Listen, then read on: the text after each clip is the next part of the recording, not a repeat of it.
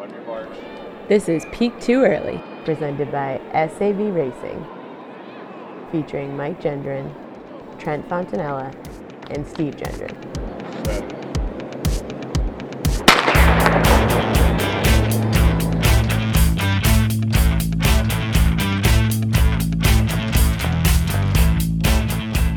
Hey everyone, and welcome back to the greatest running podcast in the world, Peak Too Early. I am your host, Steve Gendron, and I am joined by Mike Gendron, who is somewhere off the coast of Connecticut. Mike, how you doing? Give me 1 second here, Steve. I'm letting my watch sync here. Maybe we should do a walk around. Oh no, there it is. Okay, we're good. Let's start this episode. I'm good. You had to connect to the satellite? Yeah, we had to sync in there. Okay, all right, nice. And as always, at the House of Sav tonight, we got Trent Fontanella. Trent, how you doing, buddy? Boys, I could not be better. Let me tell you this. You may not believe it. I doubled today. I ran this morning, went to work, and my roommates talked me into running this afternoon. I doubled. That's insane. So I feel I got runner's high right now, guys. I'm ready for a great pod. Jeez, way to show off, dude. But so speaking of running today, I did a track workout. I went to the track. A way to one-up me. Yeah. So in your face, Trent. I went to the track at lunchtime. At noon, I ran out to the Lowell High track, did some 800s, some 400s, and 200s because I got a big race coming up. We'll talk about that in a second. But I was telling Trent just a minute ago, I came back and I was sitting at my computer and I was exhausted. I was so wiped. I was sitting here at my computer at like 3 o'clock and I was like, I need to go to bed. I'm so exhausted. I used to do that on a regular basis. I have no idea how I used to do that, like almost every day. Like it actually kicked the crap out of me. Yeah, I mean, it's every day of my life and all the small details, especially when it comes to the things that matter most to us, like running and drinking. I find out every single day that I'm getting too old for this crap and that this stuff... We were superheroes when we were like 18 and like juniors in high school. We used to go out and we would go to practice. We would do a crazy workout. Me and my buddy would drive to Rite Aid, buy like a 5-pound bag of gummy bears, eat the whole thing. We'd eat like crap all day. We'd drink all weekend, and then practice and everything was the easiest thing in the world. Running was so easy, and those days are long gone, Steve. Do you guys remember the myth of like waking up, exercising, and then that like gets you woke up for your day and like gives you energy and gets you focused? Yeah, that was true maybe like 5 years ago. Now if I run in the morning before work, I am just sitting there like trying to keep my head up and falling asleep. Get me a large coffee. That's the only thing that gets me through. Working out needs to be the last thing I do in my day, or else I'm not getting through the day. Yeah. I used to be a firm believer in like the 8 a.m., 7 a.m., 6 a.m. workout. That gets me up and fired up. My God, those days are so long gone. So long gone. But anyways, I alluded to it a little bit earlier. I got a big race coming up. I talked about it on a podcast a couple weeks ago. I got a beer mile this week down in North Carolina, Bond Brothers Beer Mile. I've been training for it. I've been doing track workouts. I've been doing my 12-ounce repeats. Today I did something new today that I haven't done before. I realized I can't drink beer in the middle of the day. So what I did was when I came back, I poured 4 seltzers out, and I chugged the seltzers, which are actually very hard to chug. Because the carbonation is really intense. It actually really hurts. So I chugged those down. I chugged one down, waited a minute, chugged another one. Now I went down the line and did all 4. Guys, I feel like Rocky in like the Russian winter, training for this beer mile. I'm like just looking at my picture of Ivan Drago in my mirror, climbing up mountaintops, screaming out his name. I'm ready to roll. I'm ready to crush this thing. Yeah, and Steve, you're doing your track workouts, you're getting your miles in, you're doing your beer workouts, you're getting your 12-ounce reps in, you're getting your seltzer chugs going, and today you did your mental prep because who better could you have to talk to on the podcast today than the American record holder in the beer mile, setting you up and getting you ready to go for this beer mile? Oh, we have quite a treat for the listeners today. We have the American record holder in the beer mile, Chris Robertson. He's the man. We had him on. We talked some beer mile. We talked about his efforts to qualify for the Olympic trials. He just got back from a super cool trip to the Grand Canyon where he ran rim to rim. But just a super awesome dude. I'm so happy we had him on. Let's go. He was awesome. I mean, it was so much fun talking to him. He's just a regular dude, a guy who loves running, but at the end of the day is the exact kind of person that we're trying to promote on this podcast, right? Like just your average dude who loves running, loves having a good time, and wants to make this sport more fun than a bunch of nerdy guys in split shorts counting their splits or something like that. Apparently, he's a big Miller Lite fan too. We'll hear that later in the podcast. And the guy is a record holder, an American record holder, an incredibly impressive feat. But it is the thing we can most relate to, almost the situation he does, and he talks about like running beer miles, just the way that we would envision running beer miles, or we have run beer miles and like those crazy tracks and things like that. It should be a bigger deal. I don't know why he's come on a podcast with us. I mean, he should be like the man. I guess he knows where we're going. Yeah, for sure. So let's get into it. Here for you guys, here for the listeners, we have Chris Robertson. He has a 4:46 beer mile. So just to recap what a beer mile is, that's running a mile and drinking 4 beers in all under 5 minutes. Here you go. Let's go! Let's go! Let's go! Let's go! Let's go! Let's go! Let's go! Let's go! Let's go! Let's go! Let's go! Let's go! Let's go, baby! All right, everybody. We are here with the American record holder in the beer mile, Chris Robertson. Chris, welcome to Peak Too Early. Thanks for having me. I appreciate it. Well, so we reached out to you because, you know, all of us are former college distance runners, and, you know, we've been trying to stay in shape. We just ran the Boston Marathon. Some of us a little slower than others. But we decided that this summer we're going to turn our focus onto the beer mile. So we figured we'd reach out to you. So first off, congratulations on the American record. That's very impressive. Thank you. Appreciate it. So I got to start off. I got a quick question for you before we really get into the nitty gritty of this. So I've noticed that in all of your beer miles, you tend to drink Blue Moon. Why Blue Moon?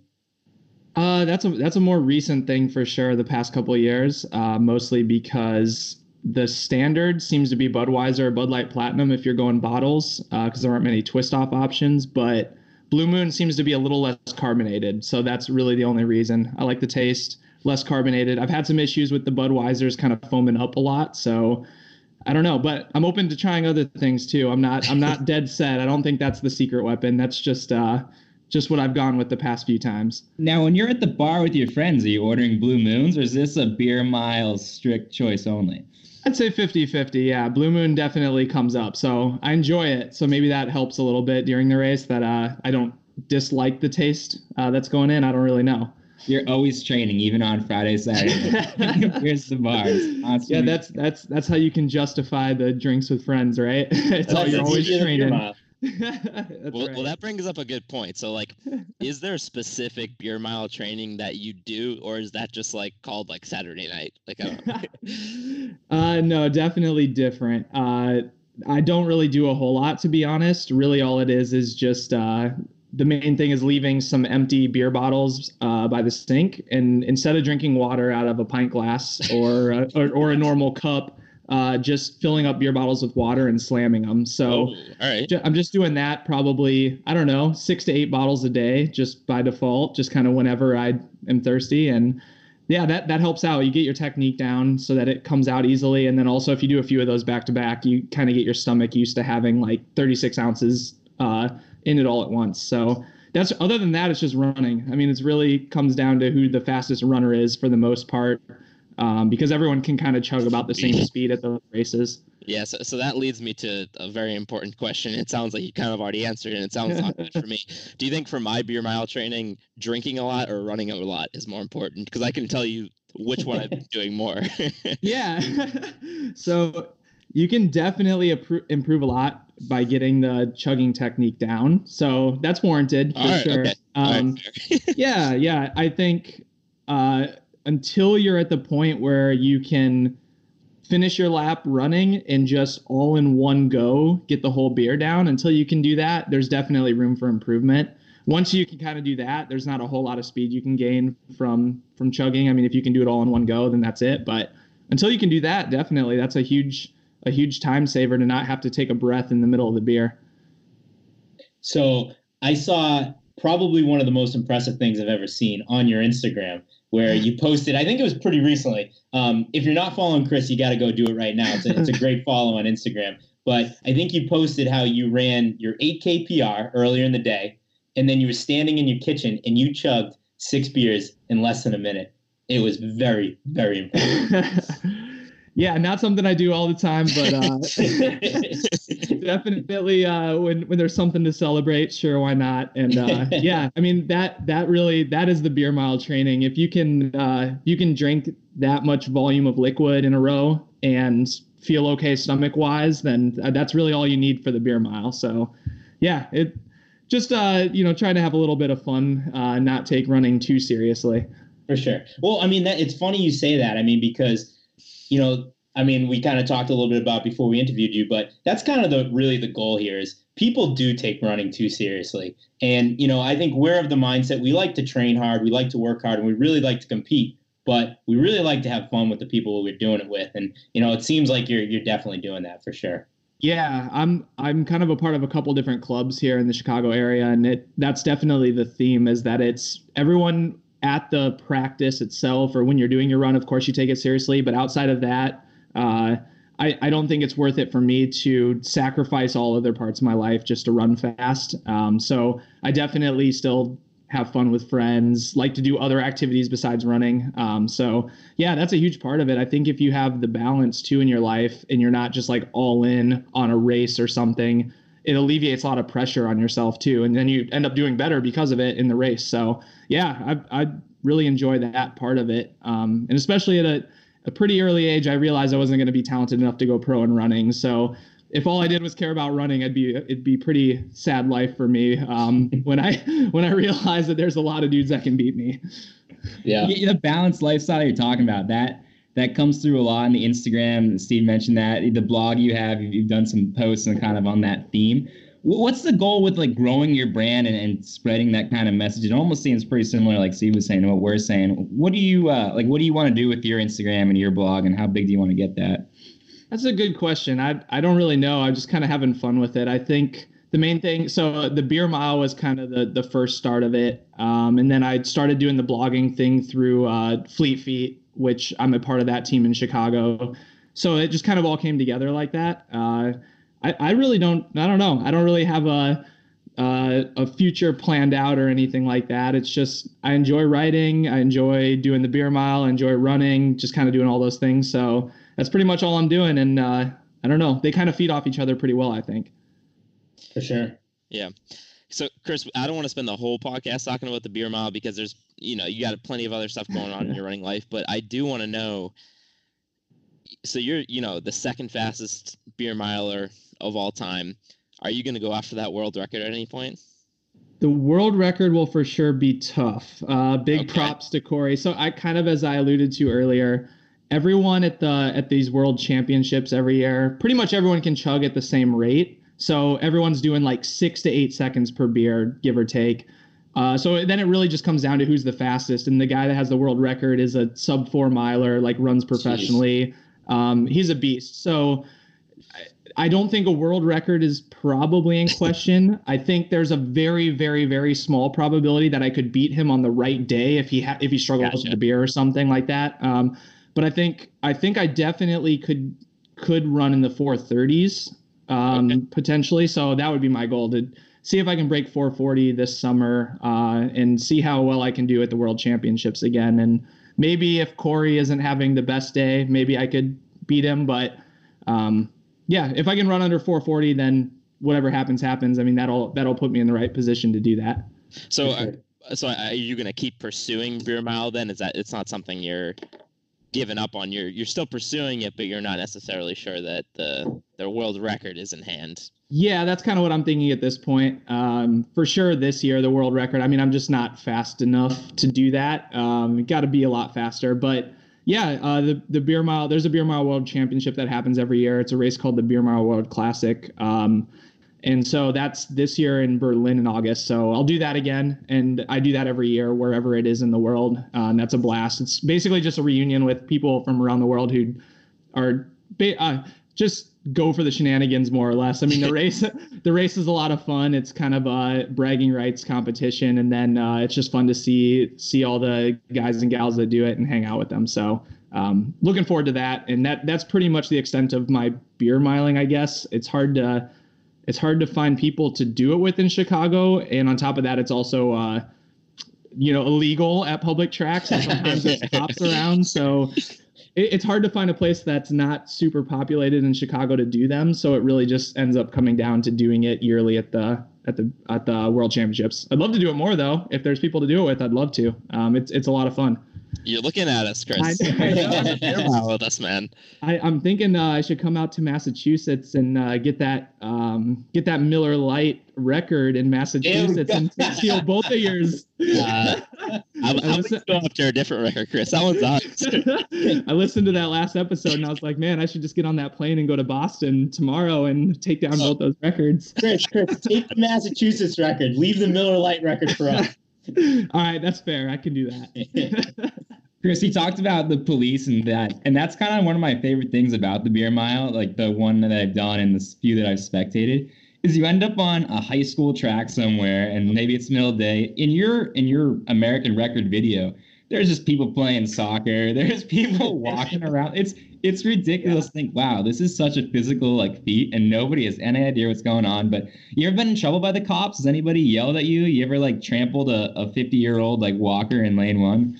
Not yet, no. In college, we usually just did it after dark at, like you said, either a middle school, a high school, or at our university track. But just kind of waited till there's no one around. In Chicago, there's always people around. So yeah, just kind of went for it. There's been a few times I've actually shown up to the track to do one, and there are cops in the area just kind of patrolling the park, and so I have to bail and not do it. But on that particular day, there were no cops around, and so just went for it. I don't care if people see. I just don't want to get fined or arrested. That's the main thing. I mean, I've been trying to think about how we could do a semi-official beer mile, and that's been my biggest problem. Is I have no idea where we do it. It's just maybe could you? Is there a way to officially map out a course without it being on a track, or does the beer mile standard need to be on a track? As of right now, it needs to be on a track. But this is the most common problem. So the Flow Track, I'm sure you're familiar, used to do they started the Beer Mile World Championship, and they did it in a parking lot on private property because of that same exact reason. They were planning on doing it on a track and then ended up not being able to get basically liquor license. Insurance for the event was through the roof because there's alcohol involved, all that sort of stuff. So they bailed on public property and did it on private property. And that's part of the reason the Beer Mile World Classic race that's every year in the summer, that's why it's international, because the laws are better. So it's in Berlin, it's going to be easier to put it on than in the US. So that's a very common issue, and it really sucks. I know there's also a race in Indianapolis that I'm interested in doing that was supposed to be on June 1st. And it was going to be on the roads, but they ended up having legal problems and had to push it out to August. So very, very common issue. And I have not heard of anyone who's found a good solution to that, unless you're doing it somewhere on private property or just happen to have a city who's cool with it, I guess. Yeah. I mean, I just directed my first road race this past winter. And so I dove into it. I dealt with the city, and it was hard enough getting a regular road race passed and, getting the permit for it. I can imagine going down there telling them I want to do a beer mile and getting laughed out of the office. So I got to figure a way to do this. So. Yeah, I think it'd be super fun to have it be, even if it is not even a measured course, it doesn't have to be perfect, just down the streets of a downtown, having a beer mile, it'd be a blast. It'd be super fun. So cool. It'd bring a lot of people out, be a great chance for beer breweries to sponsor the event, get some marketing in. I think it'd be a blast. So I'm actually doing one on let's see, a week from tomorrow, next Thursday, down in North Carolina, called the Bond Brothers. It's the Bond Brothers Brewery. They have a great running culture down there. They do group runs from that brewery every week. And once a year they do this awesome beer mile, and it's right along this like old rail trail, this old train tracks that they converted into a running path, and they map out a quarter mile, and you kind of run through and you drink the beer on the premises of the brewery. So that's how they get around everything, and then you run out along the rail trail. So I'm excited. I'm looking forward to it. So yeah, that's a good way to do it. I haven't heard of that, but that makes a lot of sense. Yeah. And now I know you're trying to break our record before us, so maybe you won't give us. But what advice do you have for Steve as he gets out there? Like, he's only got a week. He can't really do too many workouts, but what would you tell him? I'd say just chug the water out of, if you're going with cans, chug the water out of an empty can. If you're going with bottles, chug the water. And especially doing it after doing some, like, just run down the block really fast so you're out of breath, and then try to just chug water. I mean, if you can do that, then you'll do just fine. I'm sure you guys can all handle the beer. That's not the concern. So just about getting it down as fast as possible between running, which is definitely tough when you're out of breath. So, Chris, on the point of strategy, my first beer mile that I ever ran, I took the strategy. I thought, the more you drink, you get a little drunk, it might get a little bit easier to drink. So I decided to get a little drunk before I ran the race. What do you think of that strategy? I can definitely say I've done it. I don't know if it's necessarily a bad thing. I guess it kind of comes back to the you need to still be able to run as fast as you can. Yeah. I don't know how easy that is to do off of a couple of drinks, but that was certainly something that I've seen before, where people would have take a shot or two 20 minutes before, just to kind of prime the system, as they say. Yeah, I don't know. I don't have pros or cons. I will say the days where there's for World Championship races, when they're typically in the evening, I will around lunchtime chug a beer and then 2 waters right afterwards. So then that way I get used to get a feel for the carbonation and get a feel for the volume the day of. Just not enough to affect me 5 hours later at the race, but just to get something down. So I don't know. Maybe there's some logic behind that. I don't know if it makes a difference, but yeah. So you said people had 1 or 2 shots or 1 beer. The problem is I had way more than that, and it didn't end well for me. I ended up puking all over the track, and yeah. I wouldn't recommend it. I just wanted to see what you thought of it. Yeah, not more than we'll say 2 drinks ahead of time. That's probably about the cap. Oh man. So we're gonna do something right here. Right. So you gave me a little advice, a little strategy on, what to do during the race and, what to do to prepare for the race. What about technique? Do you got any technique? So what I'm going to do is I got a bottle of beer right here. So if you can give me some technique, I'm going to chug this right now. We're going to time myself chugging it and see if your technique coaching helps. Oh man. Okay. Let's see. So a couple things. One is to eliminate having too much foam. Don't just straight vertical the bottle. Try to keep it if you're thinking the bottle as parallel to the ground, keep it a little bit above that, but don't just straight vertical it. That would be one. The other is not putting don't seal your lips around it and have it go glug glug glug. That's a bad way to chug. Basically just stick the bottle down your throat more or less and just swallow as fast as you can. I don't really know how to describe that, but all right. Yeah, that's about all I got. Right. After that, we're gonna try this. Let's go, Steve. What's a good time? What's you aim for? So fresh high 5s, low 6 seconds is about the fastest people can do out of a bottle. 7 or 8's pretty standard. Okay. Right. Yeah. All right. So Mike, you got a time on this, Mike? Yeah. Give me 1 second to pull this up here. All right. We got the stopwatch. Do you want to say go or you want me to say go? You say go. All right. Ready, set, go. How's that technique look, Chris? How's that technique? Oh man, this isn't gonna cut it. This isn't world record pace right now. All right, we got 11.1 seconds. Oh boy. All right, we gotta work on that. We gotta work on it. He's got some work to do, Chris. He's got some work to do. That's all right. Sing. Woo! Getting a little buzz on the podcast. Nothing better than that. That's the first time, probably since college, I've chugged out of a bottle, but it is challenging. So, Yep. so on Thursday, it's going to be out of cup. So we don't need to worry about the bottles until we go for the Miller Lite record. So There you go. All right, so Chris, now that we've completely squeezed every ounce of conversation out of the beer mile, we'll transition a little bit here. So you were just at the Grand Canyon doing some kind of crazy run. Can you tell me a little about what you were doing there?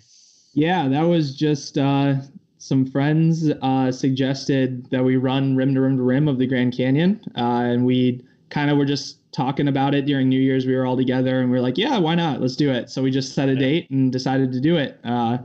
Yeah, that was a blast. That's something that's kind of always been on the back of my mind, on my bucket list. Like at some point in my life, I want to run rim to rim to rim for whatever reason. I've heard other people do it. And yeah, we basically just did it. We maybe were slightly underprepared and just in the sense that I don't know, just kind of assumed we could do it. Didn't necessarily like train specifically for it or anything, but it worked out really well and it was a blast. It was a lot of fun. So How far of a run was it?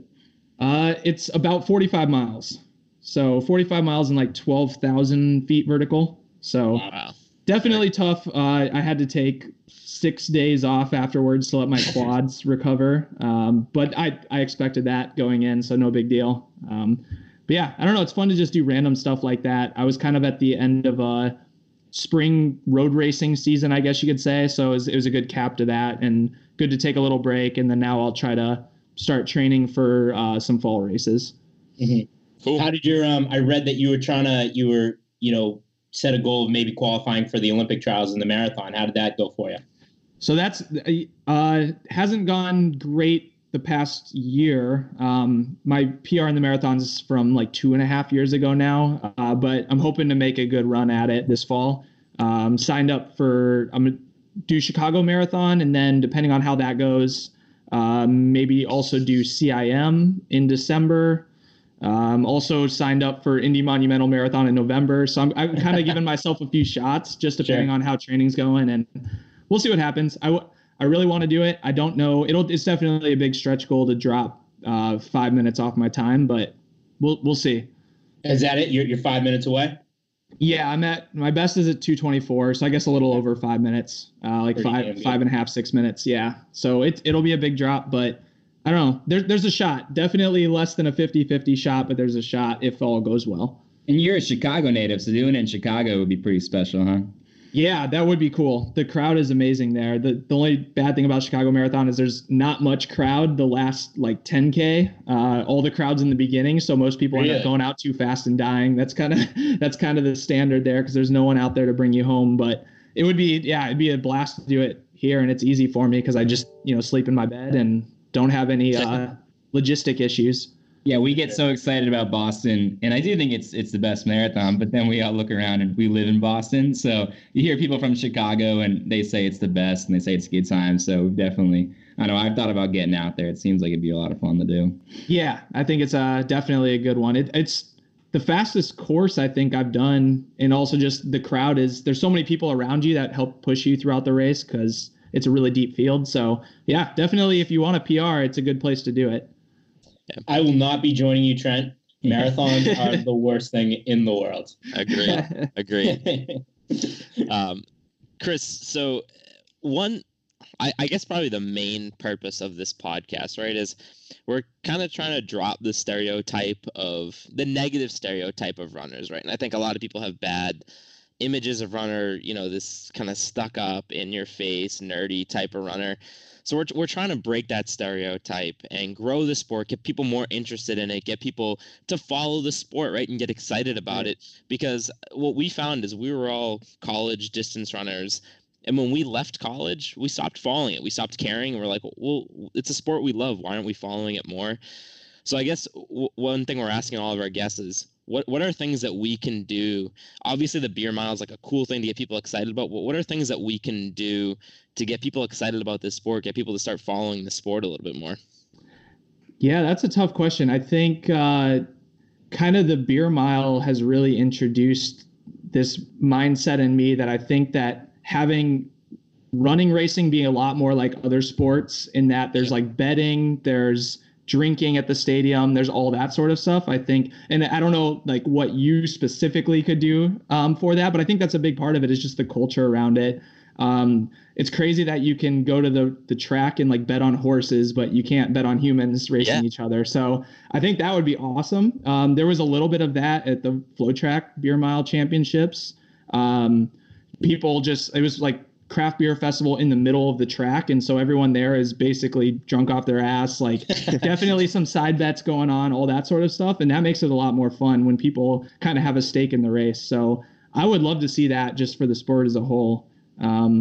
And then, yeah, I guess just more emphasis on just kind of the quirky, like odd events, like Beer Miles 1, but even just like challenge type events or I guess relay events, all that sort of stuff just kind of helps add to the camaraderie and team atmosphere of it.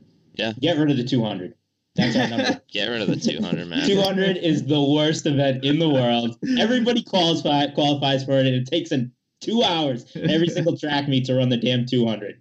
Anybody who complains about watching a 10K at a track meet, it's like the 25 heats of the 200 that we get is going to take longer than the 10K. Exactly. Yeah, track is almost a unique issue in that there's way too many events in general. Like the meets just take too long. So it's kind of a unique issue in that way, where that's why I think like, yeah, road racing or cross country can be a lot more fun if you're going around loops or whatever, where like an audience can see you the whole way and watch the race. And it's just one event, it's one and done. And then everyone can go to the bar and do whatever the hell they want to do afterwards. But yeah, those all day track meets are painful. Before we move on here, give us a chance to get super fired up, Chris, that you brought up gambling. As degenerate gamblers, and what you're right here is really like our central tenet for like what can we do to make running more popular?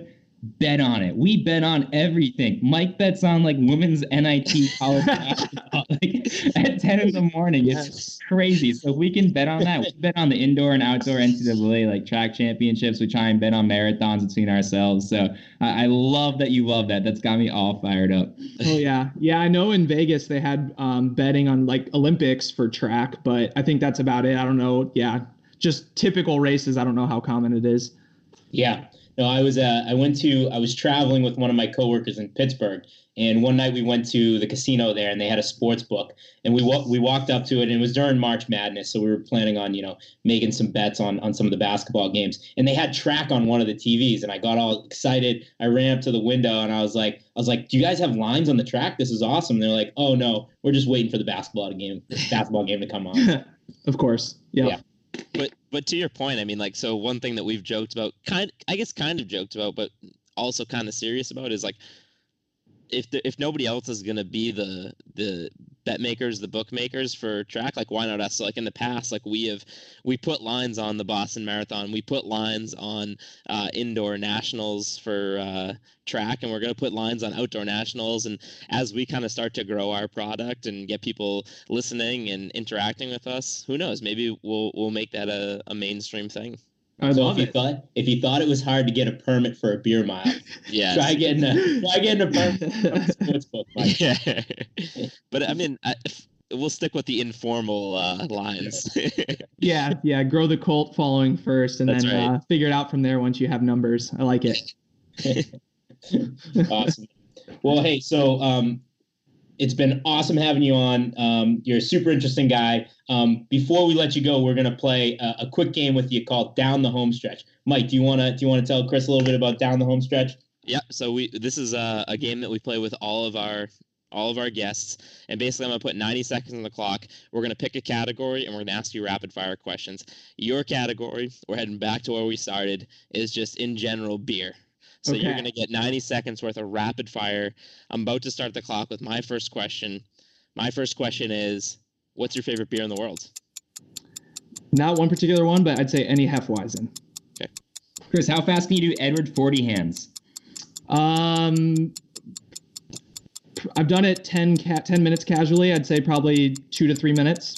I bet I could. Oh my God. It depends on if vomiting's allowed. If vomiting isn't allowed, I'd say about 8 or 9 minutes, maybe. Wow. 2 to 3 might be more impressive than your beer mile. What event would be more entertaining? Beer pole vault or beer javelin? Oh man. Either way, people could die. I'd say I kind of I'll go pole vault. There's more risk there. It'd be more fun to watch. Chris, what's your favorite light beer? Miller Lite, of course. Thank God. Thank God. Chris, how fast could you run a beer 5K? Is that 12 beers? 12 beers. 12 beers? Oh man. We'll say 20 minutes, but there's gonna be puking. What's better, post-race beer or post-long run beer? Ooh. Post-race if it's a PR, but post-long run because it just hits so much quicker. Chris, how many beers is acceptable or appropriate to have before you go on a run? I'm gonna cap it at, if it's an easy run, let's cap it at 3. Okay. Last question, Trent. Ooh, this is the pressure. Chris, why do you wear a glove when you chug beers? And do you wear a glove at the bar on a Friday night? No, but that should be the new style. No, 2 reasons. One, gripping the cap so that you don't slip and so it comes off. Number 2, if you're going fast, sometimes the caps can get and cut your skin basically, and you start bleeding. So those 2 reasons. I just thought you were a big Michael Jackson fan. Chris, thank you so much for coming on. This is very nice of you to join us. If you're not already following Chris, find him on Instagram. Check out, he's got a website. You can check out his blog. Chris, where else can people find you? Those are really the main things. I have a Twitter. I don't really use it, so don't follow me there. I'd say Instagram's about the best way to do it. Awesome. Thanks so much. What's your handle, Chris? Chris Robertson 10 Okay. at the end. Yep. Not Corey Robertson. Nope. All right. Thanks, Chris. Cool. Thank you guys. Appreciate it. It was fun.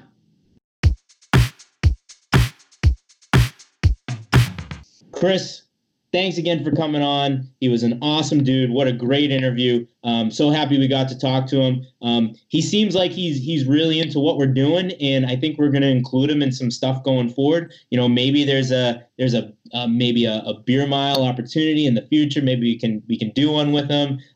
We did tell him he could come and steal the Massachusetts state record from us. That's fine, but leave the Miller Lite record for us. Stay away from that Miller Lite record. Please, Chris, we're begging you. Leave us the Miller Lite record.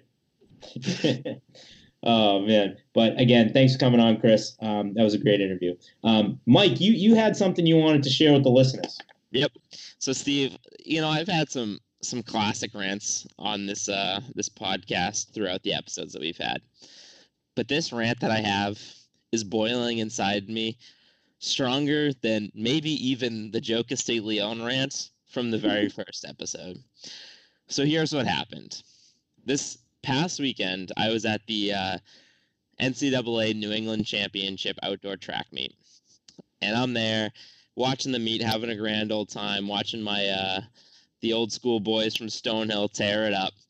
And I'm watching the 1500 meter, and I'm with a group of current Stonehill students, and we're watching, and their boy is in second place. He's like sitting, waiting. Lucas Taxer's waiting to try and be a New England champ, and they're all cheering him on, going crazy. And they taken like maybe a step or two onto the track. And over rolls Mr. Track Official, acting like the biggest jerk in the entire world. Instead of coming over and handling the situation by saying, "Hey boys, your guy's going to get disqualified. You can't be on the track," he comes over, guns a-blazing. "Who do you guys think you are? Get off this track. Are you running? Or are you running? No. Get off the track. Get back on the grass." What is it like? Just being screaming like an absolute maniac, an absolute power trip of a person. Whatever. So he goes on a 5-minute rant screaming at these kids instead of handling it like an adult that he is. He's an old ass man. So whatever. An hour goes by. Later on, it's a different event. It's like the 4x4, and he flips out flips out on one of the other coaches, screaming at him. Literally, this is like a 40-year-old man. He's now like in his face, and he's screaming at him. He's saying, "Are you an athlete, sir? Are you running in this meet? Then what is your foot doing on this track?" And Steve, Trent, I have had it with track officials. They are the oldest, crustiest, just most grumpy and Preach, Mike. Preach. miserable people on the planet. And I apologize to all of the good track officials out there. I but haven't met one. I haven't met I'm one. sorry, this percentage of just awful, mean, just very, like, just, God, makes me so angry. These people, the percentage of track officials who act this way and are just the most power-hungry people on the planet have ruined it for all officials. I can't handle it anymore. They are one of my least favorite people on the planet. On the planet. Mike, I am sitting here. We didn't know what you were going to talk about. We knew you had a little bit of a rant today. I didn't know what you were going to talk about. As soon as you brought up the term track official, my blood started boiling because these people, what is wrong with them? Like, what about being a track official gives you the right to be the biggest ass on the planet? I have so many stories about like how these people have just acted completely unreasonable, completely irrational. Like, I don't know what it is. Like, so I'll tell you one story. This is not a meet I was running at. It was an indoor. It was at Reggie Lewis Center, and it was I think it was like a state meet, high school state meet. And I was just kind of standing off the track, and you have the bank track, and people kind of lean against the track there and kind of watch people run. And it's a state meet, so it's kind of packed. And this one gentleman who had been posted up there for a really long time, he obviously had somebody he wanted to watch. And I think it was the 400 or 800. I can't remember what event it was. And the girls are lining up. It was like, it was one of the lower heats. And, out of nowhere, this track official kind of comes over and kind of gets in his way a little bit. And he just very nicely looked up at the guy. He's like, "Hey, bud, my daughter's about to run. I've been waiting for her all day. Is there any way you could just move over a little bit?" And the guy goes up against the guardrail and stands directly in front of him, never looks at him, never acknowledges him, and just crosses his arms and stands right in front of him.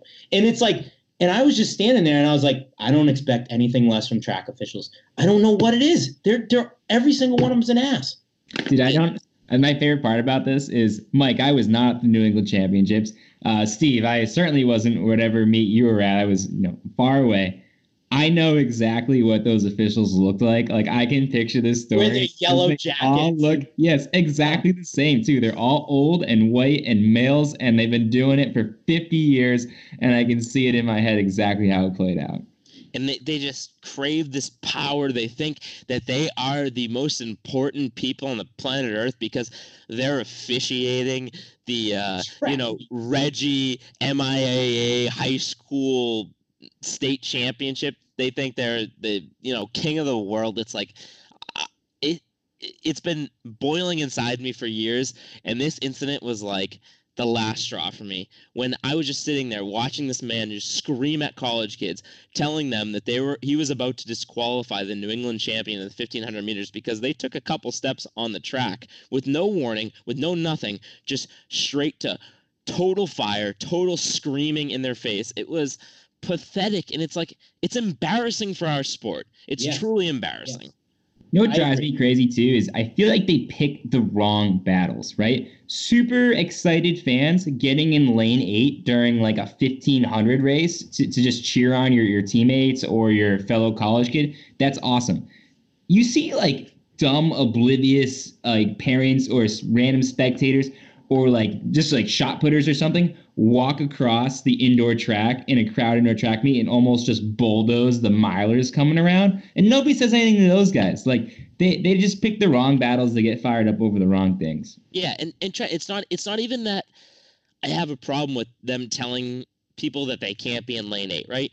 That is, you wouldn't see on a football game, right? Like fans on like the inside of the out of bounds line, right? Like there shouldn't be people on the track, but there's a way of handling it. There's a way of going up Okay, and two, if there's like serial offenders, like they're constantly on the track no matter how many times they get warned, but the first time somebody's on the track and you want to tell them not to be on the track, there's a way to do it. You can just say, hey, listen, guys, there's a rule where we can't have anybody on the track, and you're subject to your team getting disqualified if you are on the track. Please just stay on the grass. That's how it should be handled. Not coming in guns and blazing, and not coming in acting like a child. That shouldn't be how it is. Just be a human being. Act like a human being, and have the appropriate response to the offense. Yes, if somebody's about to get hit in the head with a shot put, please yell at them. Let them know that they are in extreme danger, and be firm about it. If somebody, like you said, steps out in lane 8 to cheer on their teammate, just be like, hey, bud, get back. You can't be on the track. Like, right. That's an appropriate response. That's how a human being should talk to another human being. I agree. I mean, it was I'm trying to remember. It was my first. It was they're all the same people, but I went to go run cross country invitational. It was run by the USATF. It was back. I was in college. It was my first time at like one of these official races, and I remember going up to sign up, and there was all the track officials wearing their yellow jackets, and I was like, hey, is this where you sign up? And he just looks at me, he goes, read the sign, and I'm like, oh, I didn't see any sign. And he goes, I said, read the sign. And he just like completely wouldn't even acknowledge me, wouldn't even talk to me. And it's just like, you guys, what is wrong with you? What is wrong with you? In their defense, they got to sit through a lot of heats of the 200. Like Trent, those some of these track meets are okay. I was gonna say, Trent, I'm not going to put up with your Stephen A. Smith just, going the other direction just for the sake of going the other direction on this topic. But once you said 200, I agree. Anybody that's got to put up with all those heats of the 200, they might be a little cranky. So guys, I witnessed what I, in my opinion, is one of the greatest things I've ever seen at a track meet. I saw it on FloTrack's Instagram, but this was in the 400-meter hurdles at the SEC championship. And this guy's name is I think it's his actual name is Infinite Tucker from Texas A&M. Nips his teammate at the line for the win by diving across the finish line. And if he didn't dive, he wouldn't have gotten the win. But he just full out, it was one of the most intense races. They were neck and neck all the way down the turn, all the way down the straightaway. And it looks like they're pretty competitive each other. They know each other's style. And this guy is about to lose, and he just lays out full-on Superman across the finish line. I think this is one of the most incredible things I've ever seen in the sport of track. Steve, I think when you say dive, you don't do it justice. He flew. The Superman is accurate. He literally flew through the air. But I guess two takeaways that came from it. One, technique was amazing. It looked like a diver out there. It was absolutely incredible. Two, this guy hates his teammate. You do not get that extra motivation at the end and risk life and limb. If it's your teammate who you're like boys with and train with, and you'd be all excited from the win. If it was an opponent, it would make more sense to me. But that was his teammate, and it wasn't like, crazy surge, it's competitive, I want to win. It was like, I will do anything to not let this guy win. His teammate came over and like tried to, pat him on the head, say good job at the end, and he wanted nothing to do with it. No. There was some real feuding going on between those two. Oh, man. Yeah, I mean, unbelievably courageous race, and the footage of it, the video is crazy and awesome and hilarious and special, and there's not enough words that I can describe that finish with. It was amazing. But oh boy. But here we go. I don't know if it helped him win. I don't. I really don't. Okay, and there's a reason that people aren't laying out in dead sprints on every race. Okay, and the time it takes to launch off, and the thing is, a track race doesn't end when your hand. Like I get why you dive in baseball, right? Because you stick your hand out and you grab the bag, but when your hand crosses the line, that's not when it finishes. It's still. Your head. It's your head and it's your chest. No. So if it's a photo finish in that situation, when his head crosses. Okay. But I still don't think between just finishing your sprint and gearing up to dive over it was awesome and dramatic and amazing, but I don't know if it made his time any faster. People, like, come on. So I don't think it might have been slower. It might have been slower. Here's where I'm gonna. This is the basic premise of what you're saying. I get. I mean, it's the old argument. You don't dive in a first base. It's way faster to run it out. You don't get any advantage by diving head first in the first. But at the end of the 400-meter hurdles doesn't get enough credit for being a pretty grueling race. And so when they go into the home stretch, when it goes into the last 100 meters, he's actually in the lead. And his teammates coming up behind him, and he starts to die. And it looks like he's about to get nipped at the finish line. And if he didn't dive, I don't think he had that step on him because he was falling back. If it was just a straight out sprint, if it wasn't a 400-meter hurdles, if it was 100-meter hurdles or even a 100-meter race, I agree. Because if that was the case, if you do get an advantage, then you would dive on every single 100-meter race ever. But where he's coming back and he's so exhausted, I think that he loses that race without the dive. I think Steve's right for a different reason. Mike, your point is fair for mere mortals. Anyone that can fly through the air like this guy definitely was faster from jumping. His name is literally Infinite. That is his first name. Okay. Like, you can't fly unless your first name is Infinite. Right. And okay. That's fair. That's something I didn't consider. Okay. That's a great point. And, but, and I feel like sometimes I get down rabbit holes with these takes, like trying to set in the past, but it's because, like, I'm not trying to take away from this guy. What he did was awesome. It was one of my favorite track videos I've seen maybe ever, but at least in a very, very long time. I'm not trying to take anything away from him. I just am still not 100% sure it was an advantage in the race. And it could have been, and it might not have been. I just am unsure. It wasn't one of those things where I saw and I was like, oh yeah, that's why he won. Like, undoubtedly, no question about it. My first take was like, holy crap, that was amazing. Then my second was like, he might have won anyways. Like, I don't know. That's where I'm at. I like that you don't let it take away from the awesomeness of it, whether it affected or not. Because I just had a thought in my head. What if the guy was running away with the race and just went for the Superman dive as the celebration? That would be awesome. That would be the coolest thing ever. Oh, man.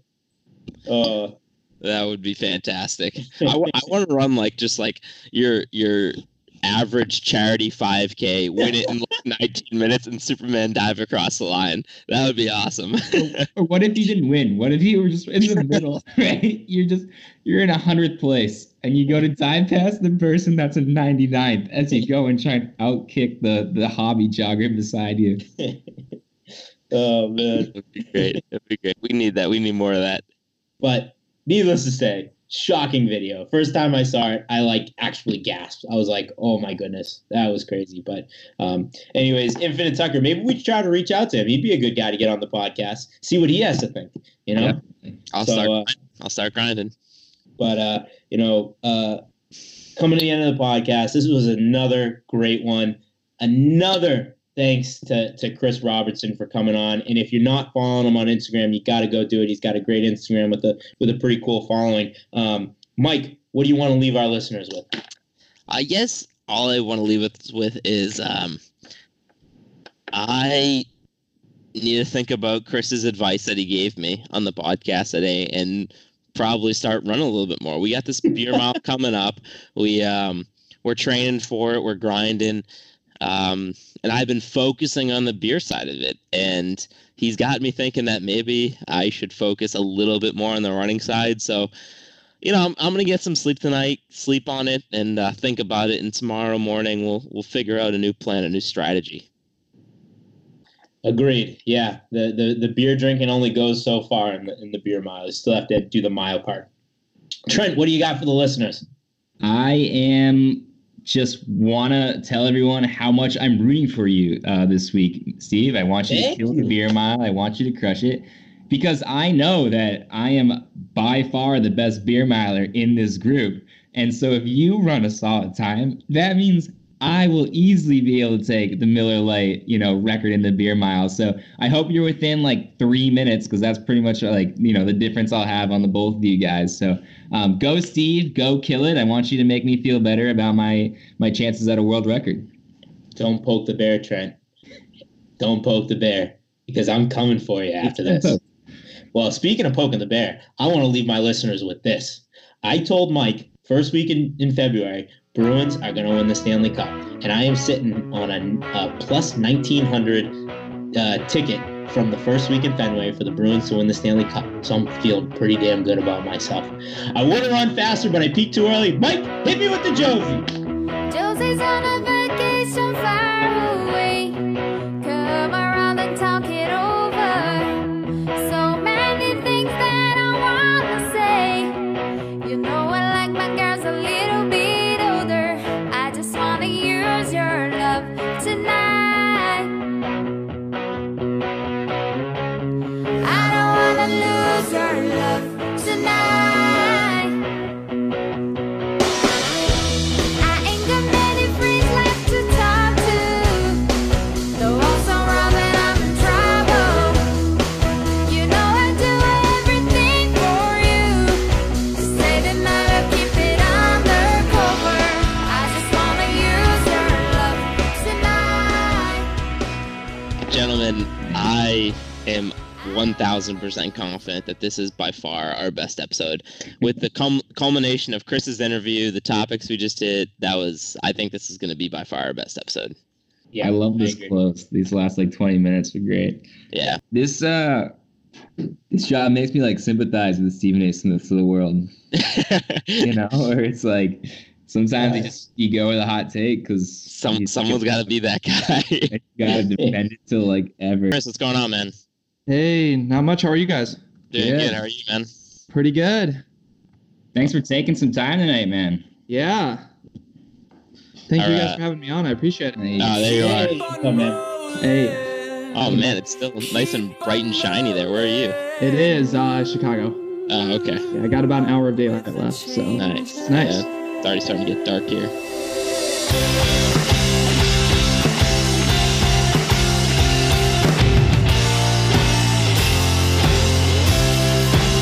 As soon as you are able, woman, I am willing to take the break that we are on the brink of. My cup is on the table, our love is spilling, waiting here for you to take and drink of. If you're tired of the same old story, turn some pages. I'll be there when you are ready to roll with the changes.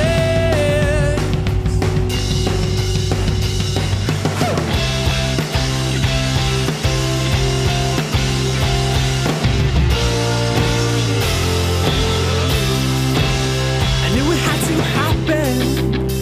Felt the tables turning. It got me through my darkest hour. Heard the thunder clapping. Felt the desert burn.